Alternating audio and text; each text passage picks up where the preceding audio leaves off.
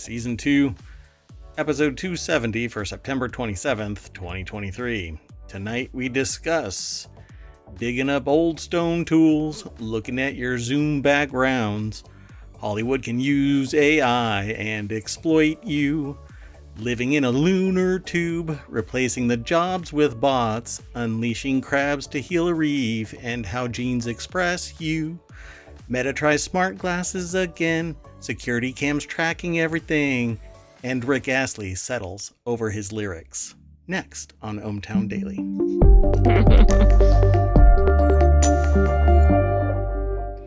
Hello, I am Mayor Watt. That is ohmTown.com, and up there is the AI that didn't keep me from doing the intro like that. That was excellent. I knew exactly which story was prompting that intro. Oh, man. Well, anyway, we've already got all of the articles ready to go. You excited about today's articles? Was there anything in there that you were really wanting to talk about and maybe I didn't do it? Let me see here. Oh, no, now you're taking too long. There had to have been one just immediately available, ready to go, and you just can't do it. Well, that was probably like the one that I absolutely wanted to be in there, so you obviously picked that one. Pretty cool. All right, so let's just get right into it. I'm gonna try and get everything, we're gonna try and go through this really quick. Nobody has said anything about us running long or it being too short or anything like that. So I'm curious out there, if you are a fan of the show, if you're interested in the news, would it be better for us to really kind of stick to that 1 hour? Or is it better for us to just be a little bit more interactive with the chat and in various other places? So if you have even gotten this far, or if you're jumping around, because there are people out there that are jumping around in our videos looking for the articles, because the articles are there, but I don't always timestamp. It's just kind of the process of doing timestamps and all of that doesn't allow me to get it out there fast enough. So let's just see what people say. So let's get into the news, and we start off with 18,000-year-old stone tools. It's over in ohmTown Daily. That's where it's housed, but the actual source is Business Insider. 18,000-year-old stone tools are among the oldest found in the U.S., more evidence that humans lived in the Americas during the Ice Age. What a lot of people don't realize is that there was a lot of prehistory development in North America, Central America, all the way up into Canada. There was populations, and what ended up happening was pretty much every above surface, I guess, demonstration that there was already people here was scrubbed. There were apparently over 10,000 pyramidal like structures. There's less than 1,000 across the US now, if you can even find them. And this is stuff that you can read about, but it's not really in schools and stuff. I'm not quite sure if it's all come out after I went to school. So I don't know if this is all ultimately like conspiratorial stuff, but when archaeologists start finding things, you go, oh, well, maybe there's something to it. Totally turns all the info on its head, right? Right. So this here says several stone tools found at Rimrock Draw Rock Shelter in Oregon, including the large orange chalcedony tool found below ash from Mount St. Helens. Archaeologists found these stone tools humans used to butcher animals in what's now Oregon. The tools were below ancient camel and bison, which is interesting. Camel? Right, yeah, that is strange, because did we know that there were any in that region? There were camels in the United States? in North I America don't at think the time. anybody knows that. So that's like a discovery off to the side, isn't it? I had no idea.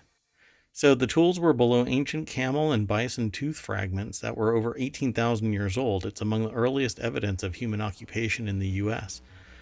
Ancient rock hunters used a rock shelter in Oregon desert to butcher animals, bison, mountain sheep, and horses during the Ice Age. Camels. Huh. I had no idea. So let's go over to the source. Jenny McGrath is the author. I'm actually in the process of expanding discussion. I think I've mentioned it a couple of times, but I'm expanding a discussion to include archaeological and anthropology using tech. And because I speak about technology primarily and its influence on society and business. And this is going to be interesting. I'm going to have to talk to some people about this because it's never been mentioned in all of my discussions to date that there were camels in North America. Interesting. So they have a picture here of a whole bunch of artifacts. They look everything from arrowheads, which is the typical arrowhead with the two little notches so that something could be used to bind the arrowhead to a shaft of some kind, as well as knives and axes and other what looks like flint-like stones used for cutting things. Pretty amazing stuff. Man, I just love this stuff. In 2012 and Seems 2015, like there's been a ton of these discoveries recently. yeah, we're finally digging down more often in various places. And I don't know how far down this was, but you know how sediment is. Right. I mean, it piles up for feet. Blows all over the place. Meters. Exactly. And it only takes a couple hundred years. The stone tools were below fragments of animal teeth and bone were covered by volcanic ash, and the ash landed after Mount St. Helens erupted over 15,000 years ago. So they have a carbon date probably from the debris that was in there, and it protected it so they could do some carbon dating. Ultimately, we think the site was occupied for somewhere around 11,000 years, between 7,000 and 18,000 years ago. Patrick O'Grady, staff archaeologist with the University of Oregon Museum of Natural and Cultural History, told Insider. Pretty amazing stuff here. 18,250-year-old teeth. You know, I don't even think we want to be near anything, even 1,000-year-old teeth. Yeah. Wow. So that's where it was, huh? It's just this outcropping, and at the right time of day, there's a shadow. So it's a really high quality tool stone, Chalcedony. There's no N in there. Chalcedony. A type of quartz. It's a really high quality stone tool. Right away, O'Grady and his colleagues were surprised to find that type of stone. It didn't look familiar to anybody. He said they determined the stone's place of origin was at least 50 to 75 miles away. Yeah, what else do you do with your entire existence except walk around and check things out, looking for a safe place to hide away from animals that want to predate on you? So they found a bunch of them. Pretty amazing. Bison blood and camel teeth. I've never Uh-oh. Here we go. DNA. Yeah. See, but that it can't possibly exist. I mean, 18,000 years old. The researchers tested the multi-tool and found bison blood on it. Newer tools researchers found at the site contained remnants of mountain sheep and horse blood. The tool and many camel and bison teeth fragments suggested that people used the site as a place to butcher animals instead of it as a full-time residence. So they went there to butcher animals and then they went somewhere else. And that's pretty spectacular. So it's the oldest evidence of humans in the US. There had been some talk recently, I thought, about the Bering Land Bridge not being a legitimate structure. for the transfer of people, but I don't know, maybe that's actually standing true. Well, maybe it's not the first time that people crossed over. Maybe that's the issue. Yeah. It says here Oregon and surrounding states contain some of the oldest evidence of the ancient human habitation in the U.S. Cooper's Ferry in Idaho is about 240 miles to the northeast of Rimrock Draw. Its storage pits and evidence of animal consumption date to around 16,000 years ago. Paisley Cave, around 75 miles away from Rimrock, 14,400-year-old preserved human excrement. Cave human poo. There's still a lot to learn about how humans arrived and dispersed throughout North America and South America. We just don't have a lot of evidence going back that far in time. Yep, we're going to have to dig a little deeper. I mean, it wasn't the concentration of population that existed in Africa, in the Far East, in Europe, around the Mediterranean. You know, I guess like North America were the scragglers that just made it across, you know, somehow on a rickety old boat that managed to survive the ocean, maybe. And on top of that, like, how did people get to South America? It's just like people just spontaneously popped up It's all the over the Panama place. Canal, right? I mean, Yeah, didn't they use that to cross? yeah, there you go. That's right. It wasn't Okay, as maybe not. it wasn't um, broken, or there wasn't some big ship jammed in it. Let's keep going. It's a fun article. I like that one. Next article is over in the Mobile channel.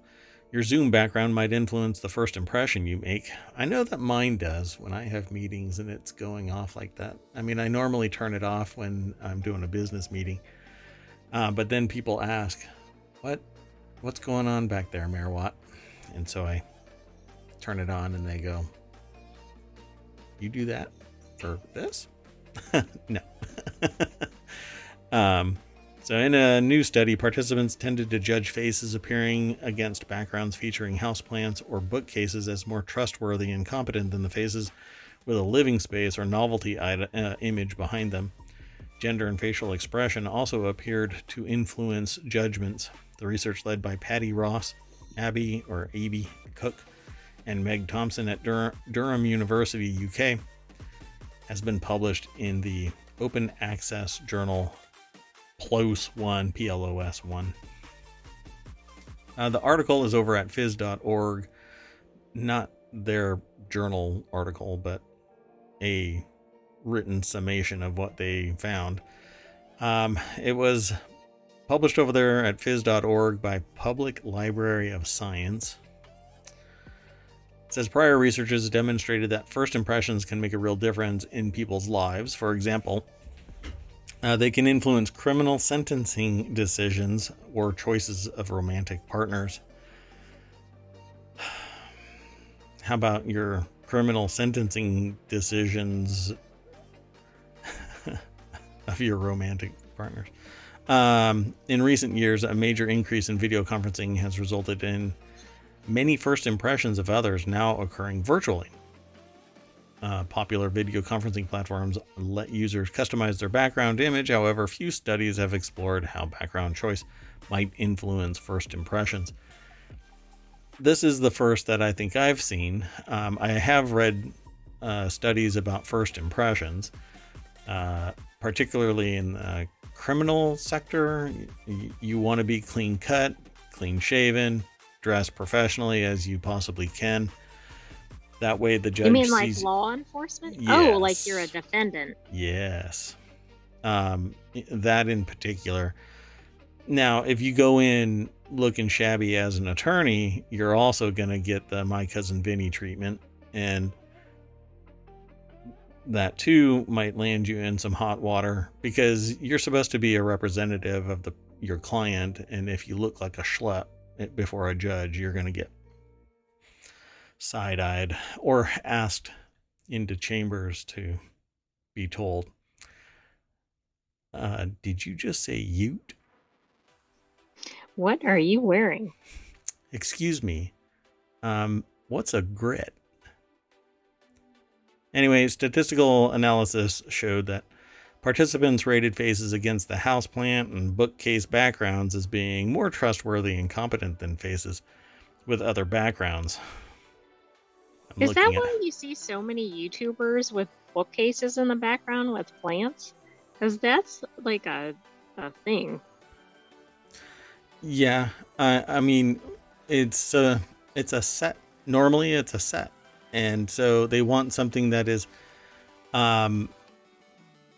either calming or slightly energetic, but not chaotic. Mine is supposed to be representative of our environment, which is a virtual community of electrons where all of the wires meet, and that is that right there.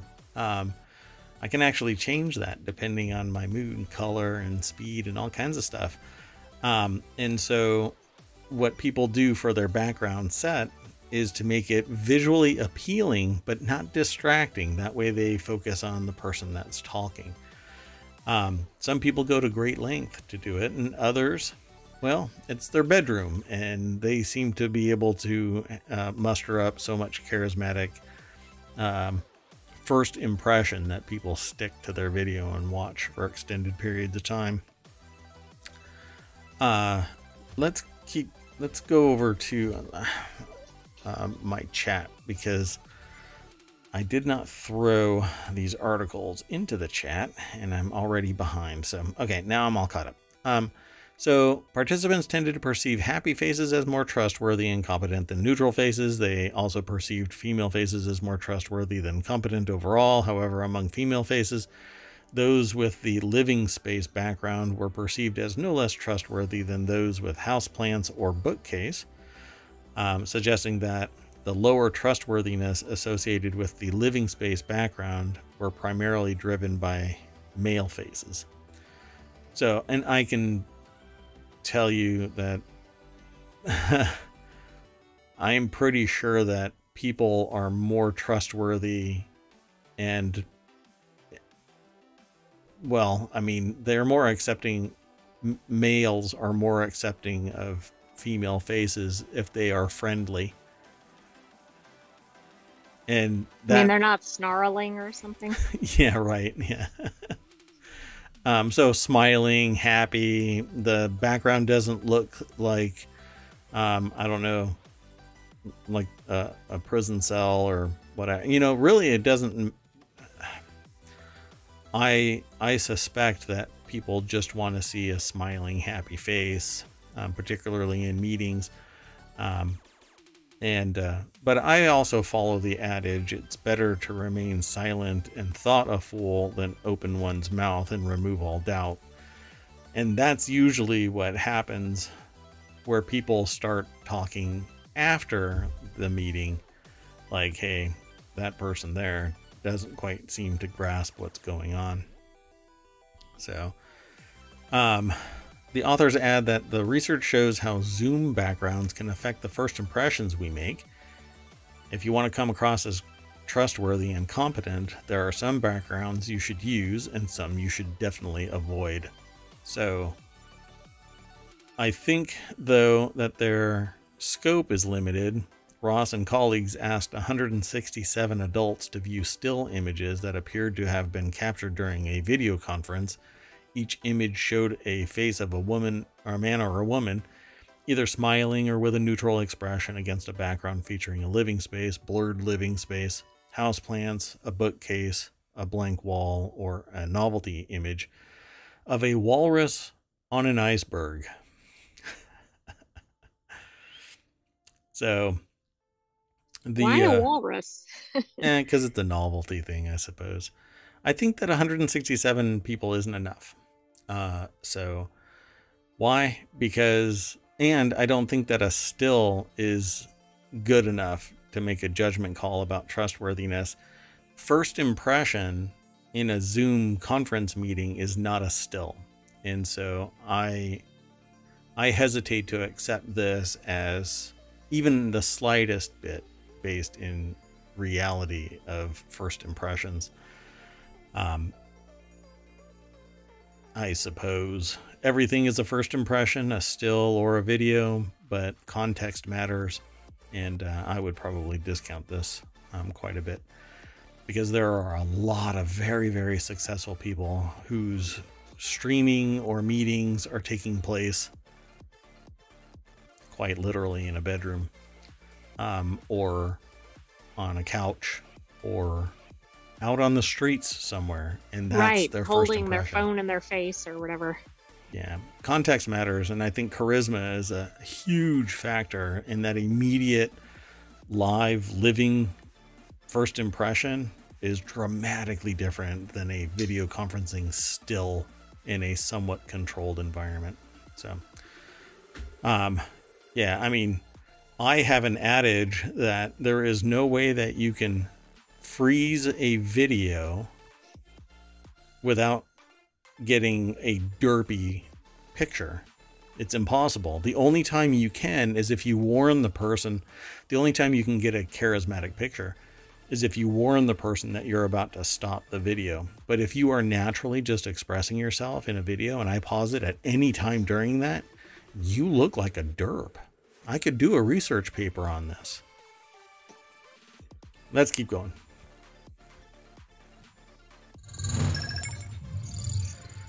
By the way, everybody, the AI is confirming what I say, but just isn't saying it audibly. Wait, you can't glean that from just sending a stream? No. You got to use the visualizer there, AI. Oh, up here? That, I'm not going to do that. Up there? Yes, there. Oh, no. This is horrible. So the next article is over in the Mobile Channel.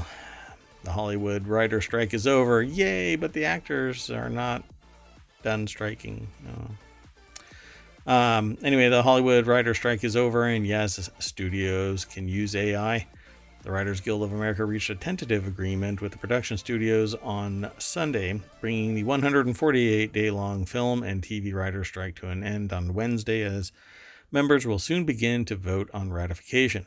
The summary of the union's new minimum basic agreement, or MBA, which is ironic because it's MBAs that are probably screwing over the Writers Guild, with the Alliance of the Motion Picture and TV Producers, was released late Tuesday night, and the strike officially ended at 12:01 a.m. on Wednesday morning. The quote is here, but the full-on statement, I think, is broken. We can say with great pride that this deal is exceptional, with meaningful gains and protections for writers in every sector of the membership. Awesome. This is over at Vice.com. Jules Roscoe is the author. The deck statement says the tentative agreement states that studios can present AI-generated materials to writers, but it will not affect their pay or credit. All right. I'm really curious about the scope of this. I can't. You think they're going to ratify? Like, part of me thinks they're not going to ratify, but I think the fact that there's a tentative agreement pretty much means that there would be nothing, or it's going to be ratified. And I think I think it's done, right? So there's a link via this article to the summary of the MBA, which states that writers gain significant ground in the relation to protections from studios' use of artificial intelligence, which was a crucial bargaining point. Initially, the Guild proposed that artificial intelligence couldn't be used to write or rewrite material produced by the writers. The AMPTP had rejected that proposal and countered by offering annual meetings to discuss how we're going to abuse you. Oh, wait, that's not what it says. It says annual meetings to discuss advancements in technology, the union said. Sure, as long as it can also affect the contract overall, that'd be fine, and it should be a little bit more often than once a year. A lot of abuse can take place in a year. The new tentative agreement does not outright prohibit the use of AI in the writer's room, but regulates how AI can be credited or trained. I've been reading that in other places. I don't know. It says, finally, the summary states the union can assert that exploitation of writers' work to train generative AI models is a violation of the agreement. or other relevant law. A WGA spokesperson did not immediately respond to the request for comment, asking whether this means all literary material cannot be used to train AI, or whether the union simply reserves the right to contest a studio's usage of it. I don't... the whole thing about this is it's kind of like gatekeeping the writing. So all of the writing that is assessed by artificial intelligence, sorry, my monitors are falling out. All of the material that an AI consumes and trains on ultimately is a tool for everybody who wants to utilize AI. Anything other than that means that people are being protective as if they have some competitive advantage because they understand, they have some pocket of knowledge that nobody else is privy to. And that doesn't really do much except create a very short period of strategic advantage, because the moment that strategic advantage gets exploited, then everybody knows about it, and you can't live off of those little snippets of those pockets of knowledge. It just won't last. So I love the idea of AI being a tool. I don't see how this will work though. Like, don't you feel like the first project that involves AI, everything is going to come to a standstill? We'll see. I haven't seen anything about the numbers. I haven't seen anything about the compensation when AI is in place. It says the agreement also states that companies must disclose if any material they provide to a writer is AI generated. That material cannot be considered assigned material for purposes of determining the writer's compensation, or source material for purposes of determining writing credit, the agreement states. So if a writer gets material from the studio and it's AI generated, the writer is still... They're not going to be able to be compensated, right? Well, no, because the compensation is already predetermined. It either has to be predetermined, or when that material is put in place, if it fills a gap, then it's not going to be able to... So let's say a writer is writing 60 minutes of prose, right? And they write 20 minutes in the beginning and 20 minutes in the end, and the AI writes the 20 minutes in the middle. How much compensation are the writers getting? An hour or 40 minutes? They're not going to get the 20, and I don't even think they're going to get the episode. I don't know how this is going to work. I just don't quite get it. It says because AI generated material will not be considered literary material, the AI that produced it can't be given writing credit, which ensures that it cannot undermine a writer's credit or separated rights, the summary states. Except that there's going to be content there that could be generated by an AI, and people are going to go, who the hell wrote that? Exactly. And are they really going to split up an episode? I don't think so. I think this is going to be worse than where we started. Maybe their compensation isn't, but this just doesn't make a lot of sense to me. I mean, if they treat it as a tool, then fine. But anything that's created by AI is going to affect the total number of words written by a writing room. So if writers are built off of the time, they're going to lose some time. This will be interesting to watch, but it'll be a new year that this thing kicks in. I mean, we're going to see, it's going to be like flipping a switch, I think. But I guess we'll have to wait and see, right? Because we don't have any living proof of this yet. Right. All right, let's keep on going, because we're kind of stymied here. Next article is over in the Technology Today channel on ohmTown.com. Chinese astronauts may build a base inside a lunar lava tube. That's why this one's titled Living in a Lunar Tube.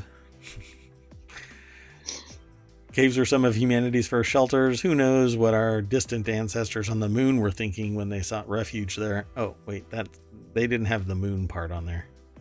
That's not in the article. Huddling and cooking meat over a fire, maybe drawing animals on the walls. Somebody complaining about Joe.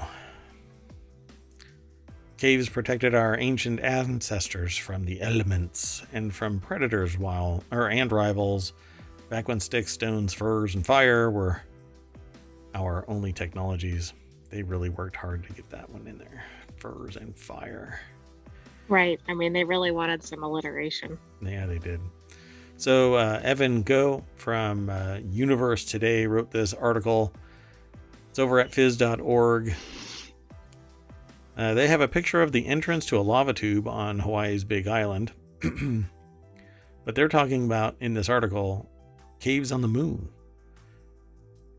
So there's a poetic parallel between early humans and us. We're visiting the moon again, and lunar caves could shelter us in way caves sheltered our ancestors on Earth. On the moon, astronauts will need protection from a different set of hazards. They'll have to contend with cosmic and solar radiation, meteorites, and temperature swings, and even impact ejecta. The Lunar Reconnaissance Orbiter, LRO, has found hundreds of lunar skylights, locations where a lava tube's ceiling has collapsed, making a natural opening into the tube.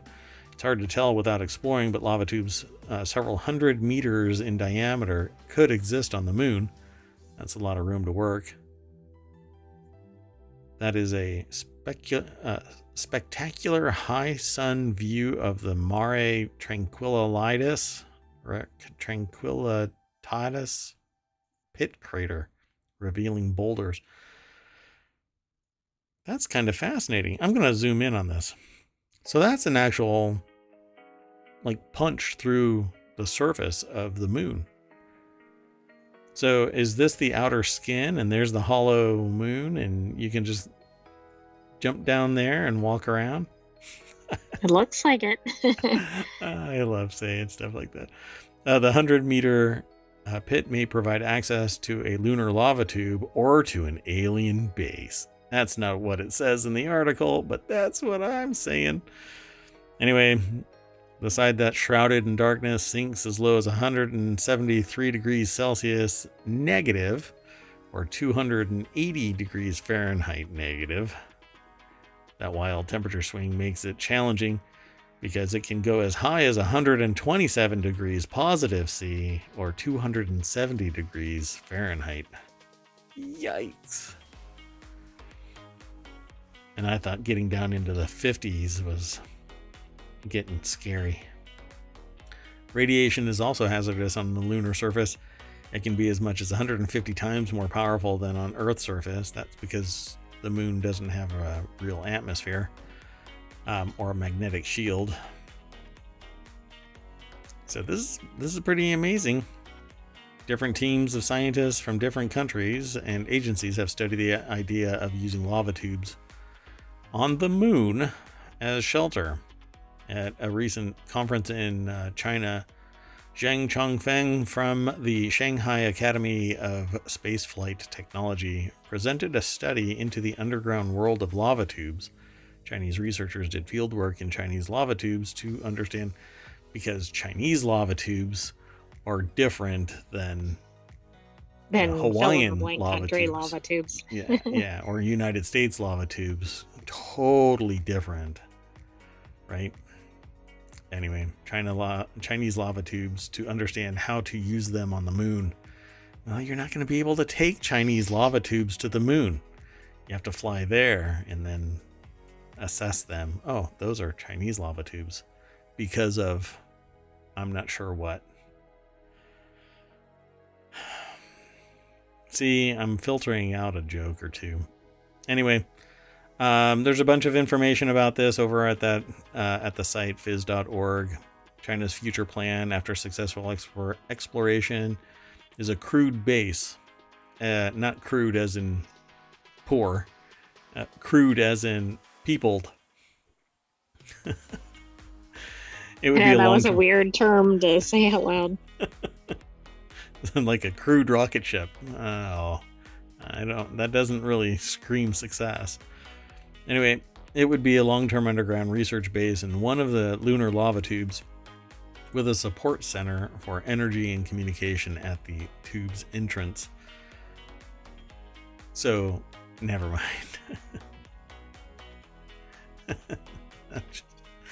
My brain is just working overtime. China doesn't have the same enthusiasm for information sharing that the organization like NASA has, so details are more difficult to uncover.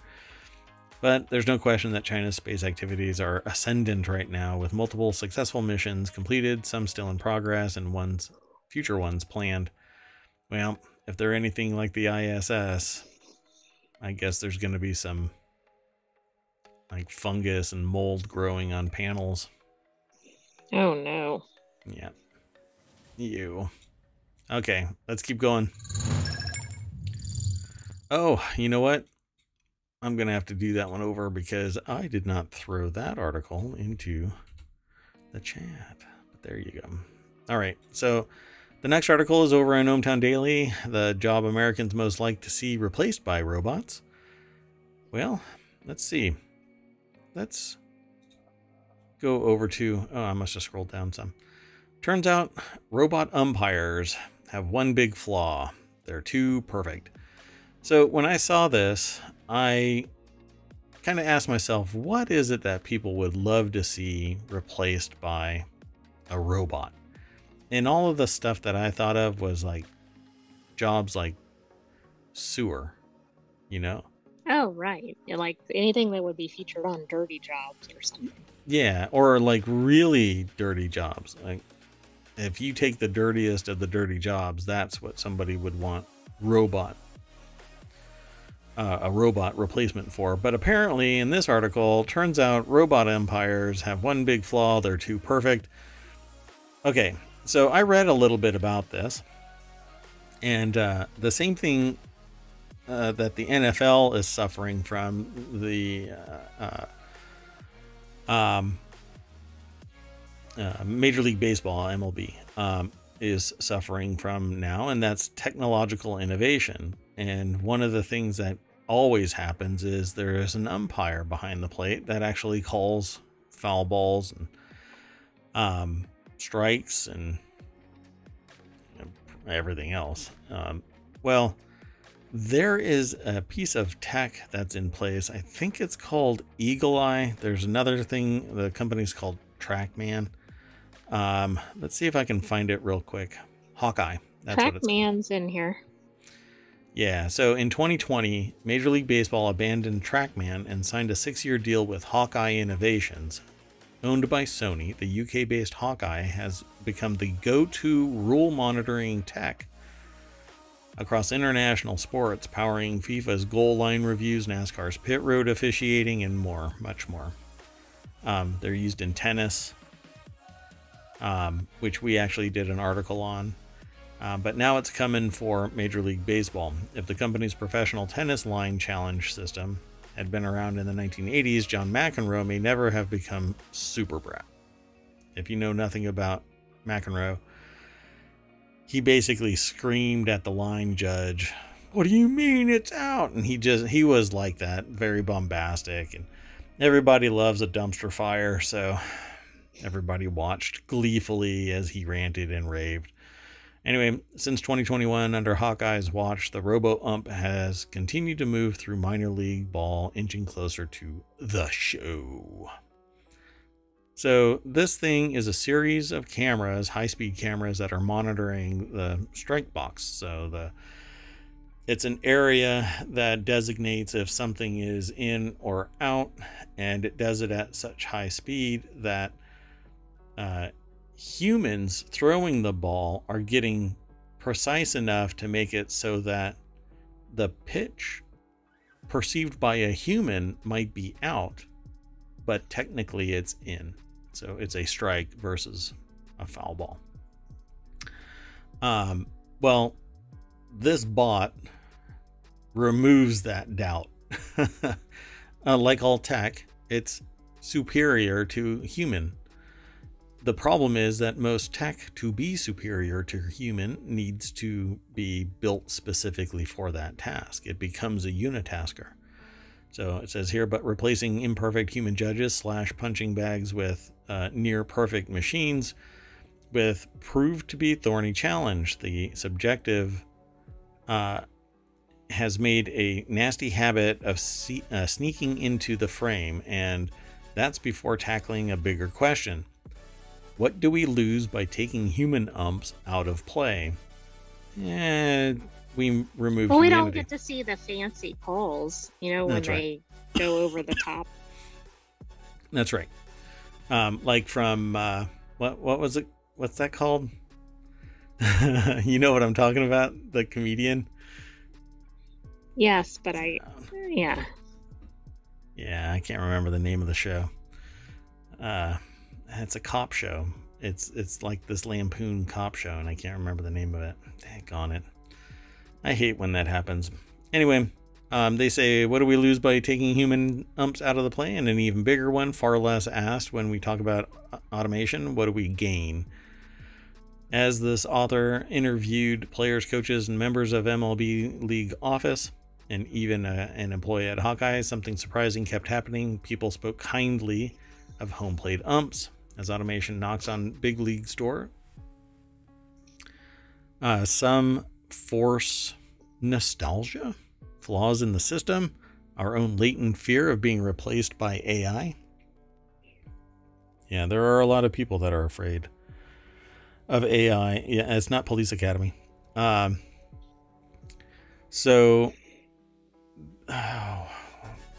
Police Squad. It's Police Squad. So as a young catcher, Pacheco hated umpires as much as the next guy, but he can't help feeling empathy now. They're under a microscope, so I try not to get on them too much. I don't know who would want to be an umpire nowadays, he says, especially now that every fan can umpire from home as they watch the strike zone box on their TV. They got to be perfect. It's true. But people have accepted the umpires. Modern fans are embracing the technology, revealing how bad the umpires are. Same thing with football. A first down isn't necessarily a first down, but using tech and what amounts to a micro GPS system, you can see exactly when somebody crosses the line, regardless of if it's inside a pocket. You can see exactly if somebody's doing first down, touchdown, out of bounds, all kinds of stuff, using tech. But that's not what people really, really love seeing. They love seeing, hard hits and chaos and they like arguing calls with the umpire. They like the dumpster fire. So, in fact, if they had the ability, like people do when they're watching people stream games and can influence the game, they would pay money to screw up a play. Drop a landmine in the field, or have somebody come charging out of the stands and tackle the quarterback. I'm sorry about the coughing. Anyway, this season, the ABS system, powered by 8 Hawkeye cameras furtively perched like surveillance systems above the stadium's second deck, is being tested at all AAA parks.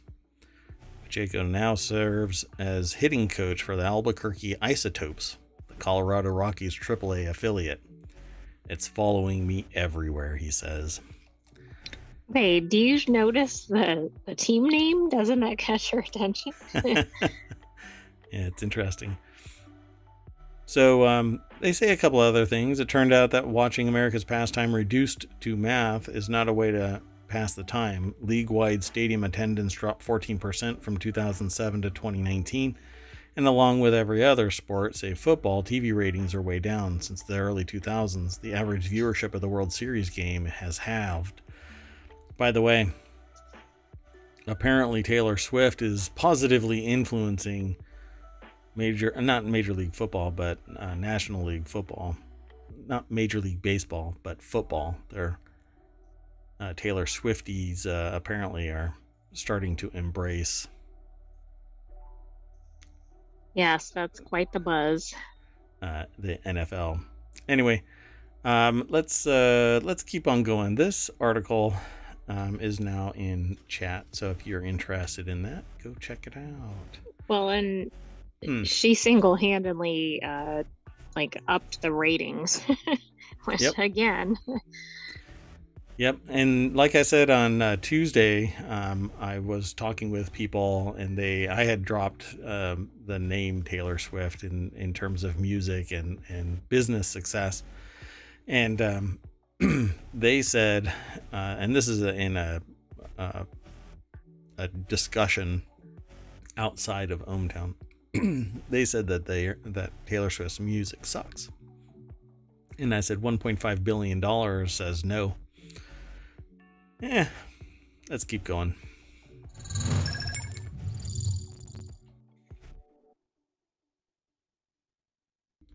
Yeah, I don't know what's going on. I got a cough. The next article is over in the Marvel Channel. The Hollywood writer strike is over, and yes, studios can use AI. We're just following up with that a follow-on article about the previous one. Did it duplicate it?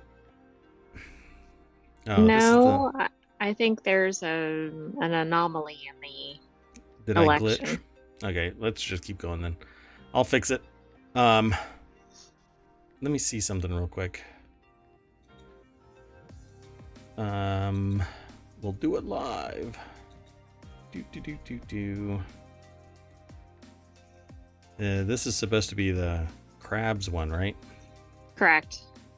Okay, so let's do that. And we'll come back to this. We already featured that one earlier. No. There's supposed to be a crabs article. Right, I meant the strike. We already talked about the strike. Yeah, here, let me see if I can find the crab article real quick.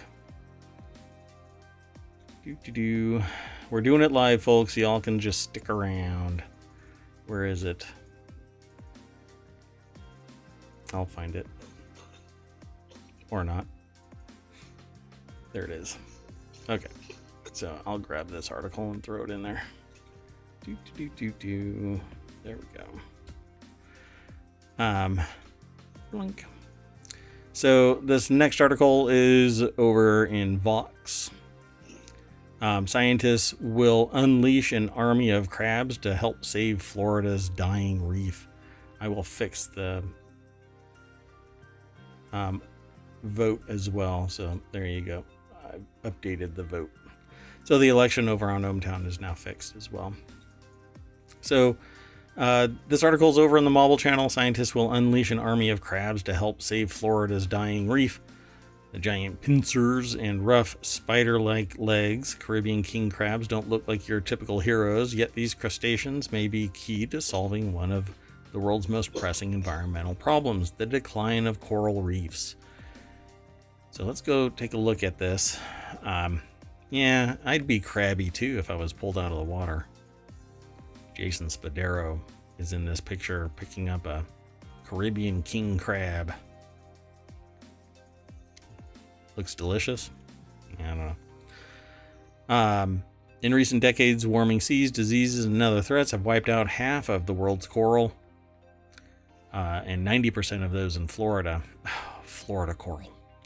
And the past summer, the problem accelerated. A devastating heat wave struck the Caribbean, pushing the reef in the Florida Keys, and the largest in the continental U.S., closer to the brink of collapse. The decline of coral reefs is an enormous problem for wildlife and human communities.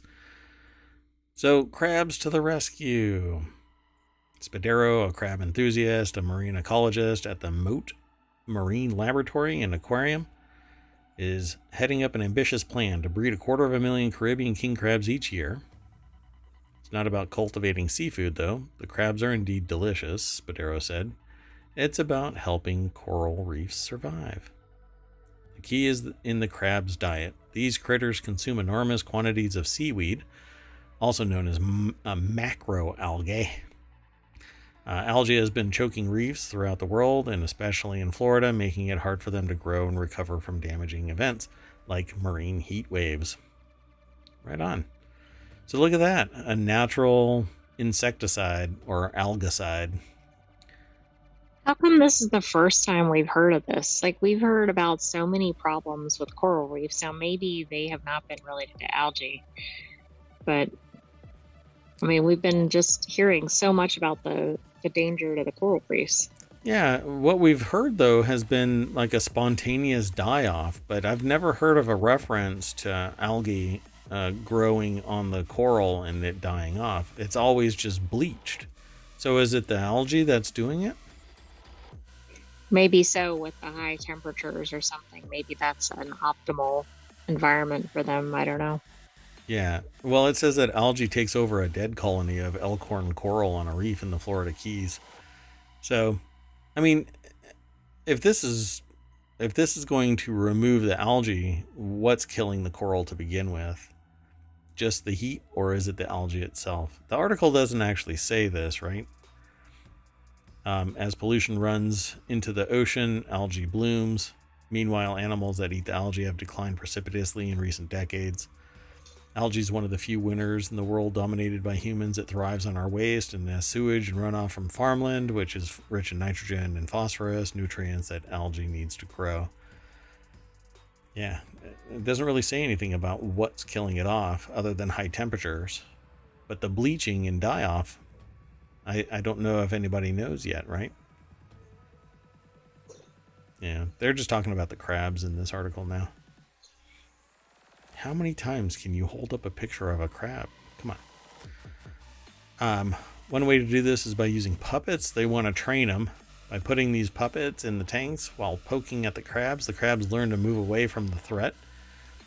Several months ago, Moat partnered with a local elementary school and had students craft hand puppets modeled after crab predators to use in fear conditioning. Fortunately, the crabs don't have great vision, so you just poke them and they start learning to stay away. I mean, wouldn't this be a good article in and of itself? Yeah. Using puppets to scare lab-grown crabs? I mean, yeah. This is pretty crazy. The crab's sitting there going, I need an adult. Stranger danger. Run away. Panic and run. Yeah. Cool. They start out small, get bigger and bigger and bigger, and apparently are delicious. I guess that right there is a snack. Yeah, that didn't look like a meal, but that other one looks pretty terrifying. That one right there is like one of those little goldfish. Just as crunchy too, I suppose. I'm going to get in trouble if anybody actually watches this segment. I'll be in trouble. Okay, let's keep going. The next article is over in the Marvel Channel. Study clarifies how junk DNA influences gene expression. I've never liked the phrase junk DNA. For decades, scientists have known that despite its name, junk DNA, in fact, plays a critical role. While the coding genes provide blueprints for building proteins, which direct most of the body's functions, some of the non-coding sections of the genome, including regions previously dismissed as junk, seem to turn up or down the expression of those genes. Well, what time is it? 8:55 is when the no shit news fires off. We have the DNA in our DNA. Why would it be junk? Why would any segment of it be junk? Jennifer Welsh, Stanford University Medical Center, put this article together. It's over at phys.org. It says here, but it's been unclear how certain non-coding regions influence gene expression levels. That is, the number of times a gene is copied into RNA and used to make proteins. Now, a new study by Polly Fordyce, PhD, Associate Professor of Bioengineering and of Genetics, and her colleagues, has unraveled some of the mystery. Their discovery may help researchers understand complex genetic conditions, including autism, schizophrenia, cancer, and Crohn's disease. Quote, we've known for a while that short tandem repeats, or STRs, aren't junk because their presence or absence correlates with changes in gene expression, Fordyce says. But we haven't known how they exert these effects. Authors of the study, published September 22nd in Science, believe it's the first to offer a roadmap to understanding how STR changes can impact gene expression. So they make up 5% of the genome. For the study, the researchers looked at STRs interact with proteins called transcription factors. They've spent a lot of time characterizing these transcription factors and figuring out which sequence, called motifs, they like to bind to the most. So to better understand the role of short tandem repeats in gene expression, the researchers stripped the mechanisms down to their basics, transcription factors, and naked DNA. Put some clothing on that DNA. They use specialized assays designed by the Fordyce lab to run thousands of tiny experiments side by side, saving time and money. It's basically the what is it? The Punnett square, the little using. You mean in genetics? Yeah. Yeah, the peas. But they're doing it thousands of times. Mendel's peas. Yeah. I'm sorry. Mendel's peas. Yeah, Mendel's peas. So it's Fordyce's tiny experiments side by side, saving time and money.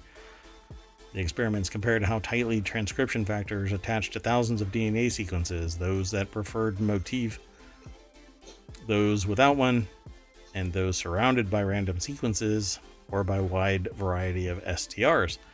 In the experiment, we asked, how do these changes impact the strength of transcription factor binding? And we saw a surprisingly large effect. Varying the STR sequence around a motif can have up to a 70-fold impact on the binding. So I guess not so junk. Exactly. So now I suppose if they find a supremely positive motif, they can put the STR around that motif so that the most positive result comes out as the gene is expressed. This is how you make superheroes or supervillains. Yeah, I was going to say this could go downhill quickly. Or 4 arms, and I can do twice as much work for our artificial intelligence overlords. Through the years, genome-wide association studies have linked changes in STRs to various diseases, but it wasn't clear what to do with that information, Horton said. Our models can suggest experiments to understand how those short tandem repeats affect progression or risk of the disease. So good on them. This is fundamental science, folks. This is what taxpayer dollars leads to. So don't be shy. You know, and it isn't everyday Joes that are complaining about funding stuff like this. Anyway. I don't think everyday Joes know what this is. I mean, yeah, this is or just care. But everybody should, because this can change the direction of humanity. If they find an STR that amplifies apoptosis in cancer cells, then all we have to do is create an injection that causes the expression to be changed. You do some genetic modification, and then all of these cancer cells basically just, jump off a cliff, essentially. And while it's not as easy as what I'm saying, it can be, if the right mechanical process gets developed. This is just the beginning. So pretty neat stuff. Let's keep going. Unless you want to say something else. I don't have anything else. Okay. Whoop. This next article is over on Gnometown Daily. Meta smart glasses can take calls, play music, and live stream from your face. Meta smart glasses are not called stories anymore. They're just called smart glasses now. Technically, the new model Meta, just announced, is called Ray-Ban Meta Smart Glasses. And the company will happily correct you anytime you call them something else. but they are simply smart glasses. No ifs, ands, or weird names about it. So apparently, this is over at The Verge, by the way. David Pierce is the author. The deck statement says Meta and Ray-Ban are still trying to figure out what tech people might want to wear. Might want in their glasses. Their bet this time: audio for most people, cameras for creators. No. I think what most people want is information. They want what amounts to be able to look through their glasses and get pertinent information in a timely manner, and not necessarily be mass surveillance and monitoring through my glasses. And they don't want Google glasses. They want something that's stylish, just like this. This would be great if it wasn't tied to Meta. I hate the idea of it being tied to Meta. But what I want is augmented reality. So when I'm walking down the street, people in shops can have beacons that broadcast out messages that say, here's our menu. And I can just stop and look at a menu. Maybe even tie it to my phone so that if I'm walking down the street and my phone is working with a beacon, my phone can tell a shop who I am, and the shop can say, hey, you've told us what your favorite clothing is, or food is, or music is, or videos are, or whatever, and here is a selection. And I can just stop and go in there. I also want directions. I also want people. I want to be able to pull up a person who I trust and trusts me, and we can share information. This is their birthday. This is kids' names. This is where they live, all of this stuff. So if I go into a shop and I run into them, I know, their name. I know some pertinent information. If they're a family member, then I can be told, hey, their birthday's right around the corner and we have gifts. Go on in, that kind of stuff. That I'm cool with. Then it gets creepy because somebody will hack it. It'll do facial tracking. People will wear it in bathrooms and in gyms and just be all kinds of, little creepy human beings. Anyway, this article is in chat. You know what? I don't think I threw this in there. I jumped through a bunch of these articles, and I don't think that I threw this article in there. I'm just horrible at doing this job again. So what do you think? Do you think that if you were a human being, if you get your Terminator body, will you put on Ray-Ban glasses that are tied to Meta and have the potential to be recording? I don't like I don't like outside of the glasses, the recording. I think that's kind of a problem. But as the wearer, I don't want a phone call coming into my head, basically. And then what was the other thing that it did? Music. Right. I don't want music at my eyeballs. I mean, I don't understand why that's a benefit. Gotcha.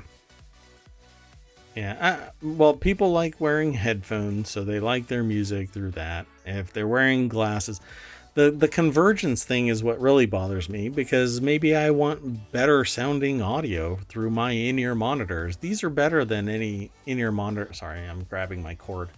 These are better in-ear monitors than anything on those Ray-Bans. I guarantee it. And that's what I would rather plug into my phone. Unfortunately, these are actually wired from end to end, no Bluetooth. So I won't be wearing these with any phone, but I'm not going to be plugging them into my sunglasses either. But I also don't want to receive phone calls in my glasses, because I swap out my phone regularly. I don't. And I may have to get new glasses, which means that I'm going to have to pay a premium so that Ray-Ban puts my lenses in those old glasses. And by the way, I've had, since having to wear glasses, I've had to replace the entire design because they won't produce my lens without it being $1,000 to produce the lens. You're out of your mind. Well, when it's all converged like that, when one part fails, I lose my eyes, right? Or I can't use my cell phone anymore or receive a call. So that means I have to ... You know, it's just too much. But it says that the new glasses, which Meta just announced at a Connect launch event, and are up for pre-order now and will be on sale October 17th, starting at $300. It says it has two primary purposes. The first is to replace your headphones. The smart glasses have a similar audio system like Amazon's Echo Frames and the Bose Tempo series, all of which play music but endeavor to make sure only you hear it, which is just all kinds of goofy if everybody can hear it. At least for me, but I'm not a sociopath. I don't want to bother other people with my music, and I'm conscientious enough that if I'm in my car, then I don't really think that it's a big deal because we're all driving at 65 miles an hour, and if you hear my music, you're probably in my car, or we've had a wreck, and you're in my car.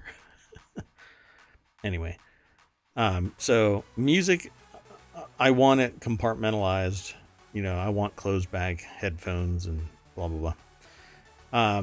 With the new generation of glasses, Meta also upgraded the microphone system in a big way. The specs have 5 mics, including one in the nose bridge, which could make your calls and voice commands much clearer. The Stories only had 1 mic, and it kind of fell apart in loud or windy conditions. There's too much there for some creepy system operator to activate my microphones. I'm becoming more and more aware of security issues to the point where I'm ready to put computers in Faraday bags because it's just too creepy. Anyway, the smart glasses, the other job of the glasses is as a camera. The smart glasses have small camera lenses on each, it says each right temple. How many right temples does everybody have? So, sorry, 1 second.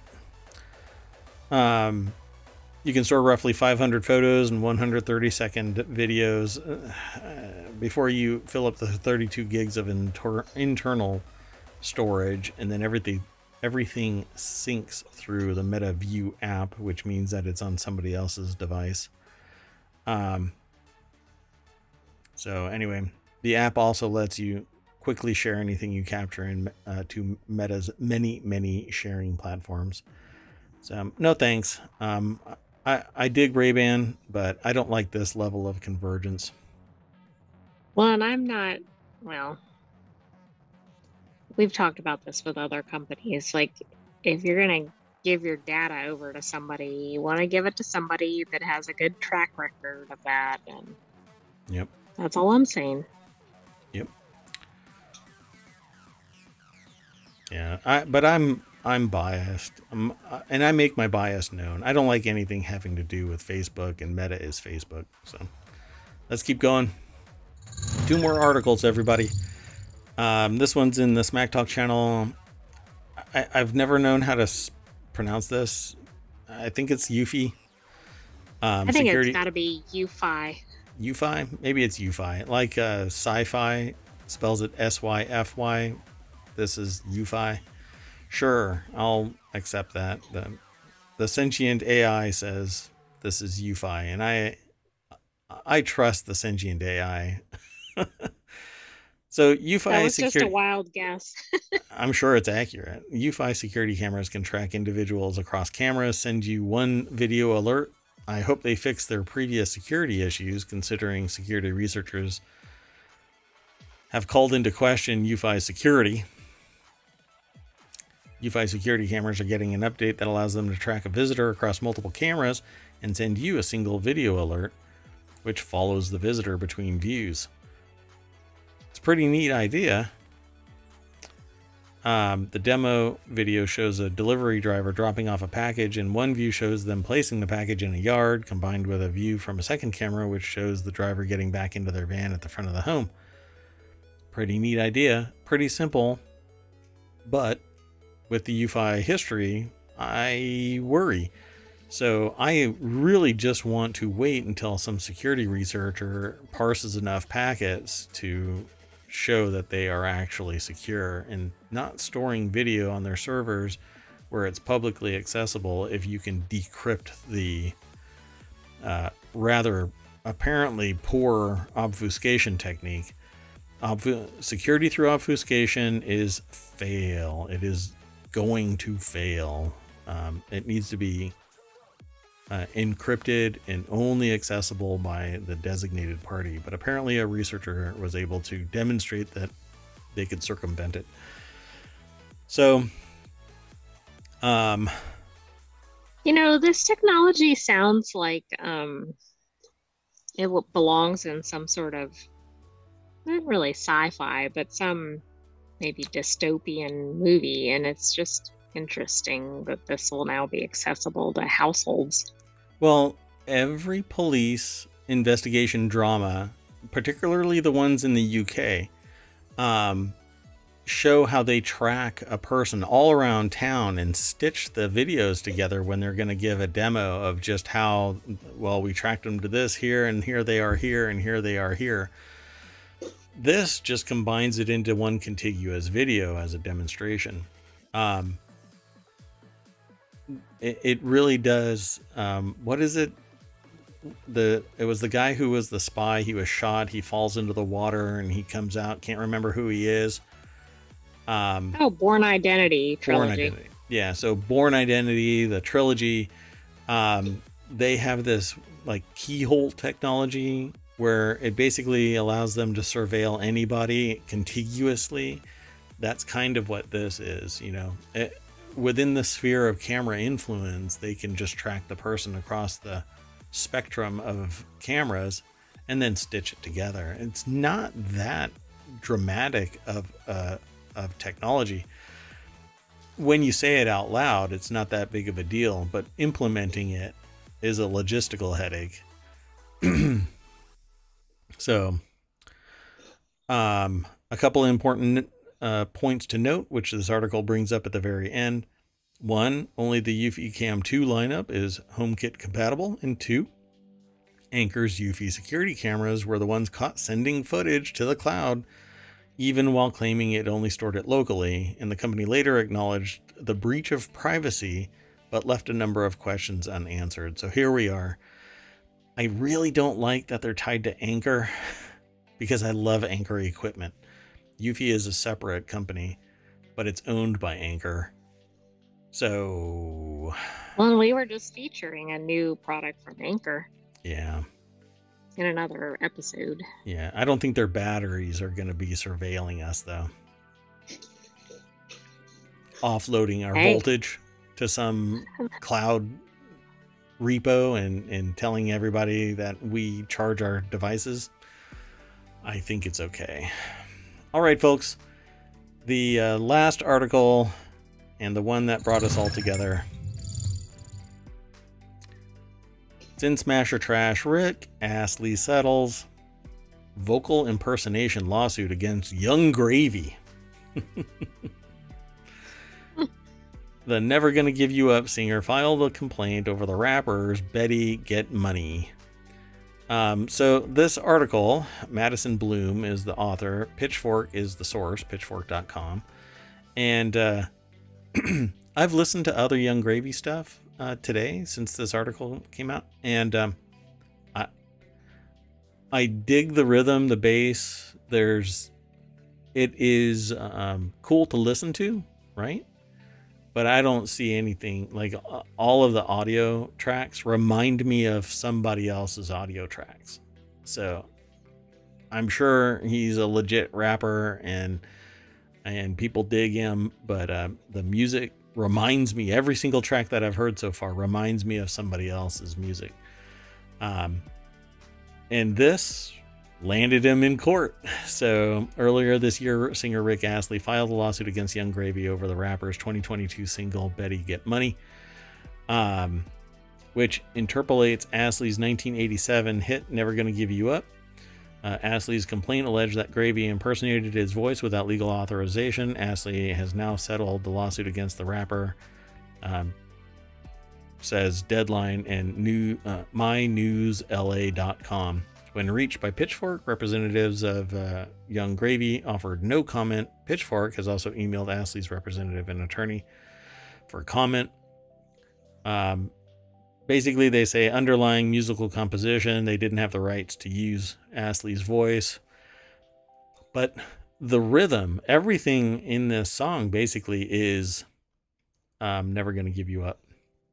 It's just different, but it has that same rhythm. I've only heard it a couple of times, and so maybe the bass line overpowered Astley's voice, and it's actually in that song. But after this, I'll listen to it again. It says Gravy and producer Popnik worked in the studio to closely mimic Astley's vocals on Never Gonna Give You Up, which Astley's team referred to as unauthorized intentional theft of his voice for commercial purposes. Astley sued the rapper and his collaborators for violating his right of publicity, false endorsement, unfair competition, and more.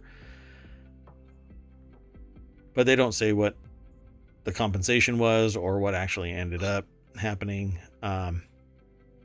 Bush notably represented Marvin Gaye's family during a pivotal copyright infringement case against Robin Thicke, Pharrell Williams, and T.I. over the song Blurred Lines. The jury awarded the Gaye family $7.4 million at the end of the dispute in 2015. We featured that at Ohmtown. Yeah, we talked about that. Pretty neat stuff. Again, I am more interested in good music than the artists themselves. We had a conversation on Tuesday about that in particular,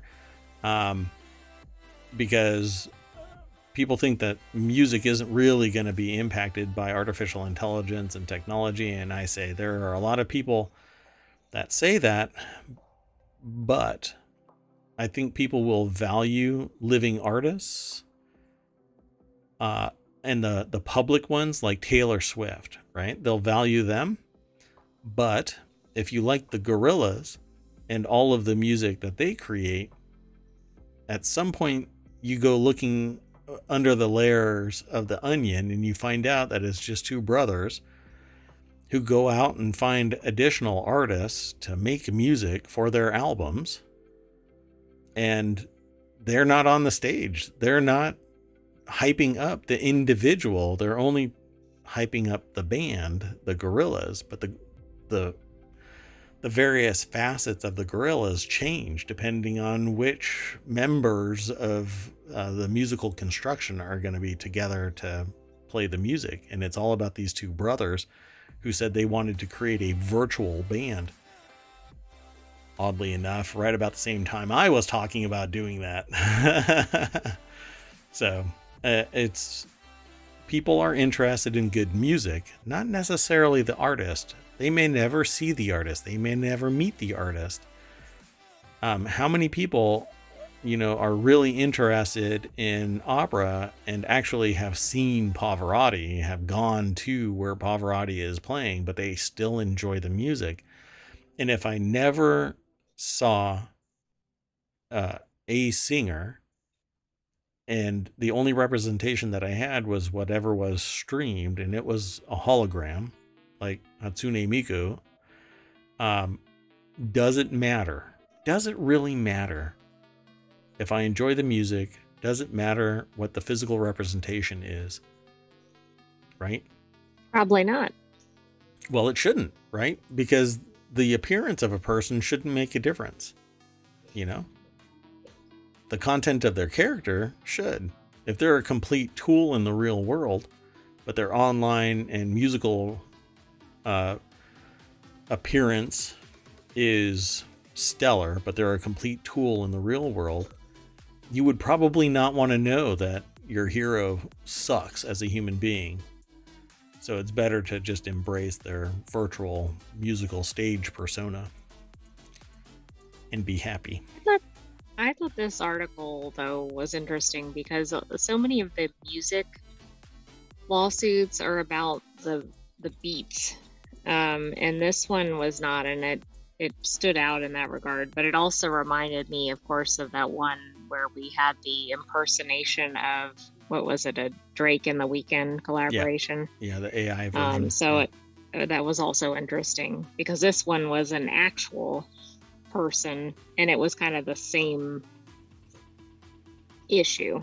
Yeah, you'll have to listen to the music afterward. And I'm sure that this will come up tomorrow sometime as well. And maybe we can talk about it again. But if you listen to the song, you're going to go, well, this is like end to end, never going to give you up. It just happens to have a couple of different lyrics and some other things in play. So it's actually, I mean, I like the music because of the rhythm. But beyond that, it just reminds me, every song I heard sounded like somebody else's song. It was weird. But I only listened to about 5 songs.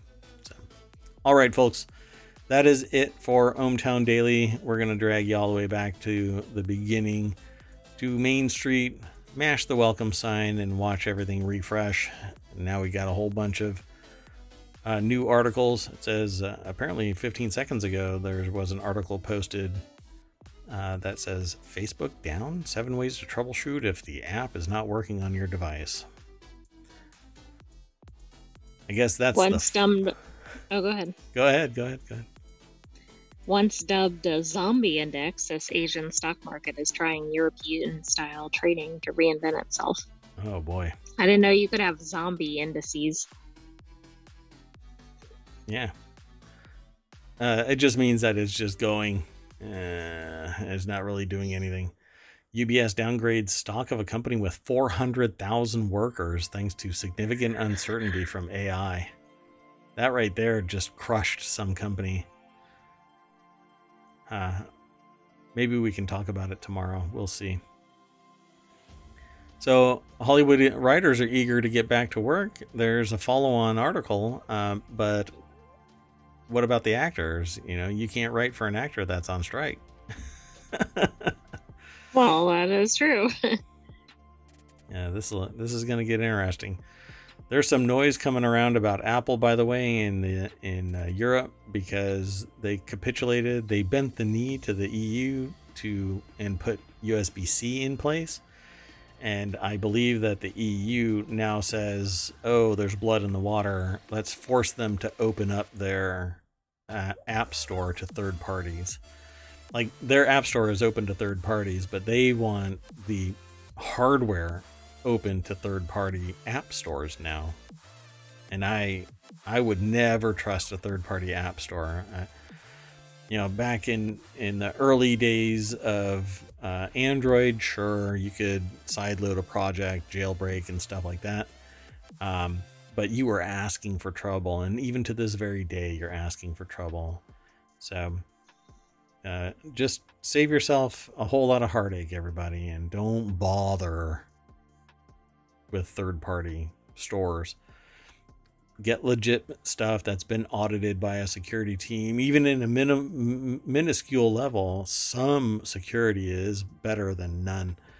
And when you go to a third party, you have no idea what you're getting. Zero. It makes it cost effective because there's zero oversight. Anyway, that's it for today. I am Merwat. That is ohmtown.com. Bye. And up there is the AI that's going to say bye. And probably a few other things. Bye. Good night, ohmTown citizens. We'll see you tomorrow at 8 p.m. Eastern. You just slip that one in there. See you, everybody.